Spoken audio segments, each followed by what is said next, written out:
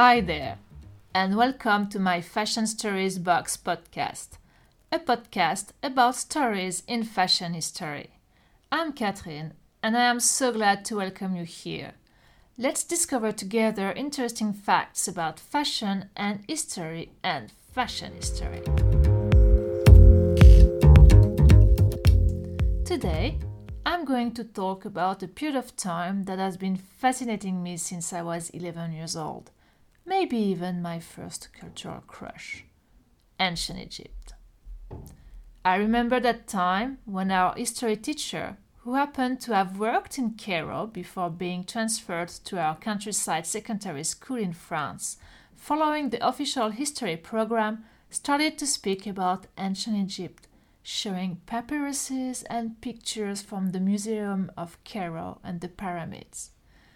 I became so passionate that I wanted to be an Egyptologist, to be the new Champollion and decipher these mysterious hieroglyphs, or the new Howard Carter and discover the unviolated tomb of a long-forgotten pharaoh. I was reading everything I could find on the topic, and I remember how excited I was when, as a Christmas present, I received a big, beautiful book on ancient Egypt with plenty of pictures.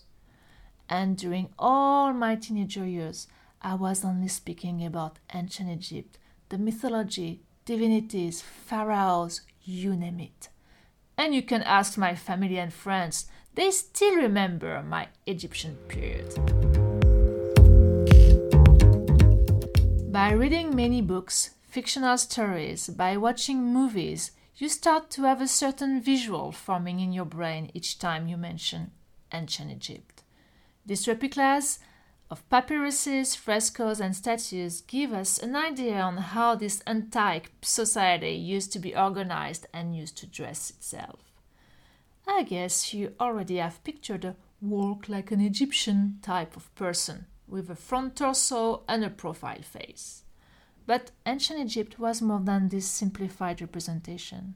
It was an empire built alongside the Nile River up to modern Sudan, ruled by a pharaoh, a king, who was considered as a god himself. They venerated a range of powerful gods and goddesses and also strongly believed in the afterlife. And it's interesting to mention that not just men could access to the highest position, pharaoh. You have examples of powerful women as pharaoh. Just take the example of the famous Cleopatra, who managed to seduce 2 Roman emperors. But this is more towards the end of ancient Egypt and its assimilation to the Roman Empire.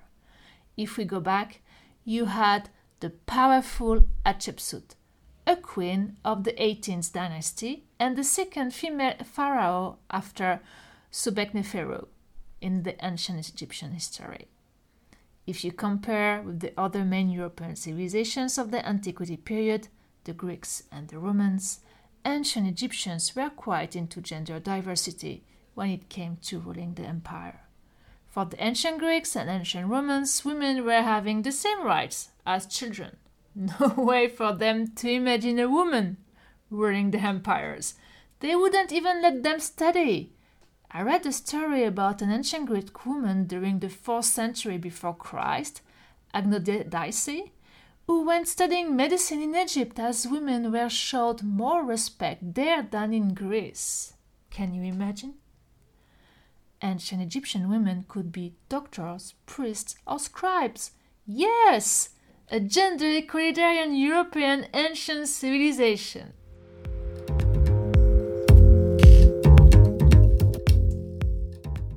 That when we imagine ancient Egypt, we also imagine gold, gems, stones, naked women. Yes, it's quite hot over there.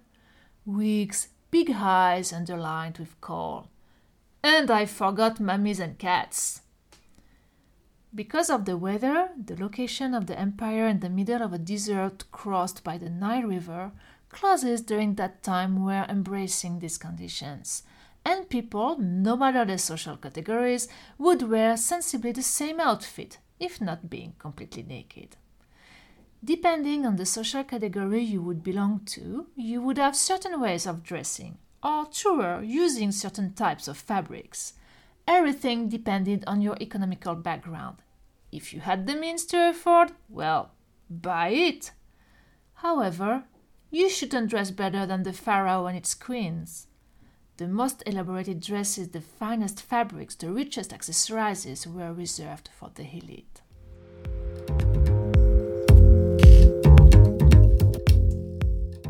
How was it in practice? Well, let me introduce you to Amenhotep. We will follow his life in our today's podcast. Amenhotep is a young man born in an influential family during the reign of Ramses II, which is considered as the golden age of ancient Egypt story. Amenhotep enjoyed life as most of his contemporaries, hearts, plays, and had many friends to go hunting with. Though not such a religious man per se, he would from time to time go to the temple to pay tribute to the god Ammon, the god of sun, who gave him his name, Amenhotep meaning peace of Ammon. To dress, Amenhotep would wear one piece of fabric he would fasten around his waist. The name of this outfit was shandit. It's a garment looking like a kilt, usually pleated in 2 layers tied together and including a triangle part on the front to hide the genitals. At that time, people didn't really tailor their outfits. It was basically a piece of fabric they would wrap around their body.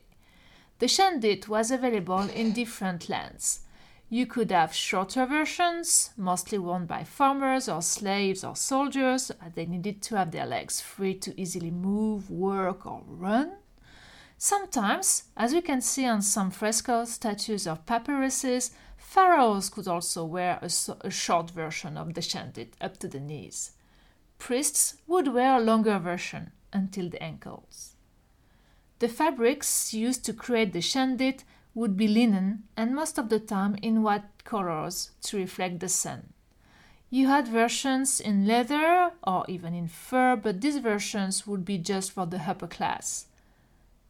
Good to notice, leopard and lion skins were reserved for the pharaohs. Our young Amenhotep would have one leather shandit in a wardrobe, of course. And what about women, would you ask me? Were they dressed like Elizabeth Taylor in the movie Cleopatra? Or Monica Bellucci in Asterix and Obelix Cleopatra Mission, for the French listeners?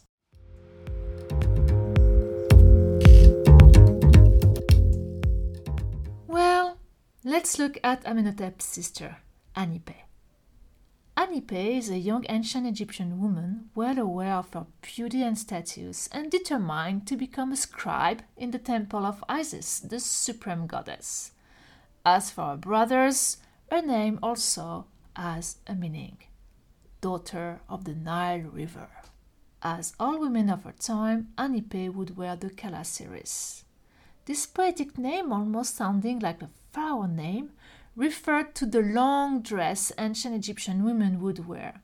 It was a long piece of pleated knot fabrics worn up to the ankles.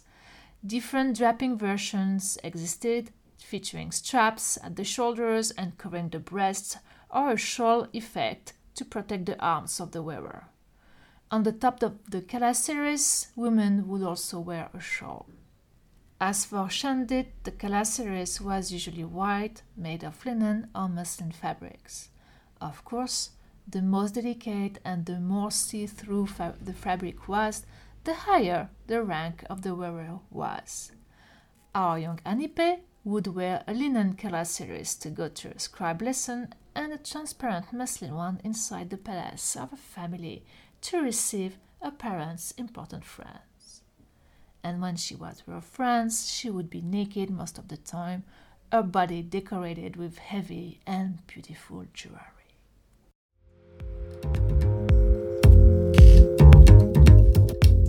Because yes, ancient Egyptians were fond of jewelry, and they were as big and rich as the outfits themselves were simple. Jewelry didn't just have ornamental functions or to show the social rank of their wearers. Jewelry also acted as amulets, representing divinities or hieroglyph formula to protect them against the evil eye. Our young Amenhotep would always wear a hieroglyph cartouche with an incantation to his namesake god Ammon, while his sister Hanipe would wear a cartouche with a prayer to her goddess Isis. But some people would wear Ankh symbol, the symbol of life, or scarab symbolizing the other god's son, Re, as amulets. Eagle also was a very common feature for jewelry for the power associated with this animal. As we said, jewelry is heavily contrasted with sobriety of ancient Egyptians' outfits. They were made of gold most of the time. Gold was symbolizing the flesh of gods for ancient Egyptians, featuring bright colored stones as carnelian, amethyst, jasper, turquoise, and lapis lazuli. The latter being imported from the faraway Afghanistan was only for the pharaohs and the gods. Both men and women were wearing jewelry as earrings, cuffs, necklaces, neck collars, or pectorals. Only people from the upper society could afford these types of ornament, though. The working class would make jewelry from colored pottery beads. An interesting fact to notice also is that each gem and stone used in jewelry had a meaning for ancient Egyptians. For example, the emeralds symbolizing immortality and fertility, while the malachite was to promote healing. Garnet symbolized the extremes of anger and fire and victory and life. Turquoise was symbolizing life and happiness. Carnelian was believed to purify the blood and symbolize stability and protection. The obsidian symbolized death, and the amethyst denoted royalty.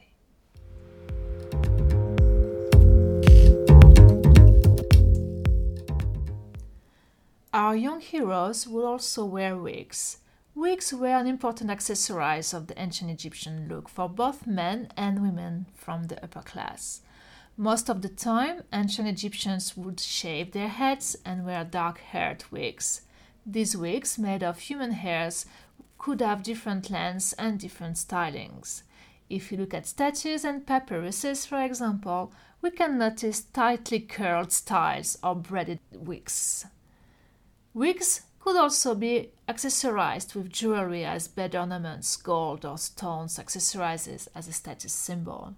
You could have hairbands or bigger hair accessories featuring divinities for protection. The pharaoh, depending on the occasion or the divinity he wanted to pay tribute to, would wear different types of crowns. The best known is the two-crown Deshret and Hedjet, forming the chant, symbolizing the Lower Egyptian and Upper Egyptian territory unified. On the top of the wigs, people would wear perfume cones. Ancient Egyptians were really into hygiene, and it was common to welcome guests by offering them a perfume cone so that they can feel fresh after they travel in the desert dust and the heat. These perfume cones were not only releasing a pleasant fragrance, but were also conditioning the hairs of their wigs.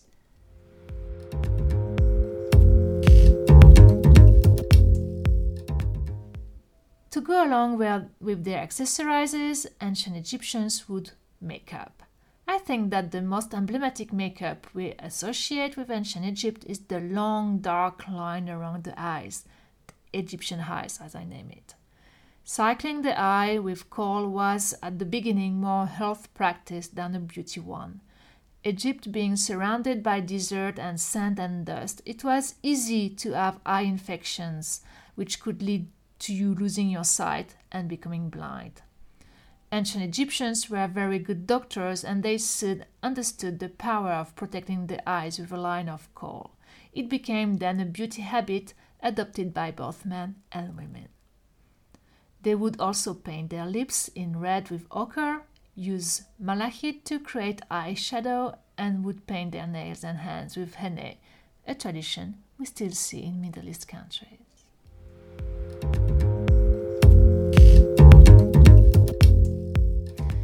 And what about footwear? Ancient Egyptians could go barefoot, but to protect their feet from rocks, stones, any pointed things you could meet on the floor, as well as snakes' bites or any pleasant-like insect as scorpions, they would wear a sandal-like footwear made of leather or papyrus. The papyrus version could have the end going backward to create a curve that will protect the toes. Very handy when you were riding a horse and you wanted to have your feet protected from stones.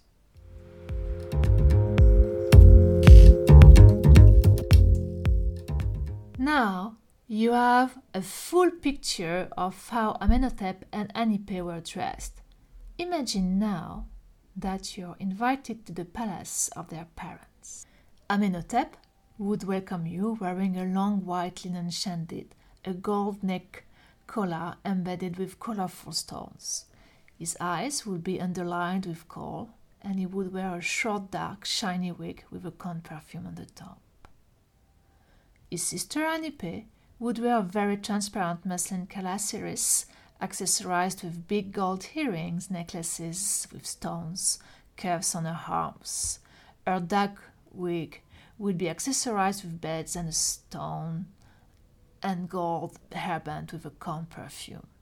She would come towards you with a corn perfume that you would also put on your head, and you would follow them inside the palace to enjoy the fresh atmosphere and refreshments your hosts would offer you. Outside, the Nile River would flow, bringing life, and the sun god Amon-Ra would start his journey to the land of the dead, offering you a flamboyant sunset, mirroring on the water of the Nile and giving the scenery around you tones of reds and oranges before the dark of the night.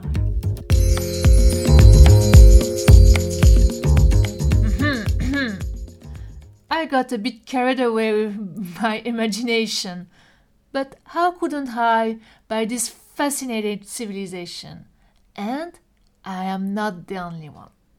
Ancient Egypt has been a source of inspiration from many designers. Look at Chanel Pre-Fall 2019 collection, in which you can see clear references to the ancient Egypt civilization, or Givenchy Fall 2016 collection, or John Galliano for his Fall 1997 collection, or Christian Dior for its Spring 2024 collection, Zuhair Murad for his Spring-Summer 20 collection, and even Paco Rabanne in the 60s. Or, did you think about that? The dancing beaded dresses of the flappers in the 20s were inspired by ancient Egypt. Yes, you see, a lot. And did you know that ancient Egyptians had gods associated to fabrics, clothing, and weaving? Fashion gods in a sense? They were Ejhotep, the god of fabrics and cloth, and the goddess Tait. Let's pay tribute to them.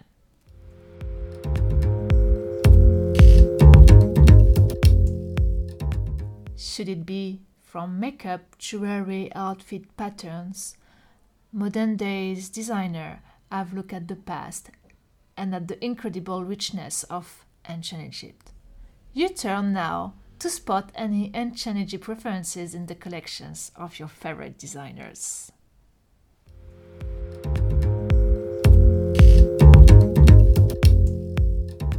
And head up to my blog, my Blogbox, and to my Instagram, Kat, at my marketing toolbox, for visuals related to ancient Egypt. And feel free to share with me your discoveries.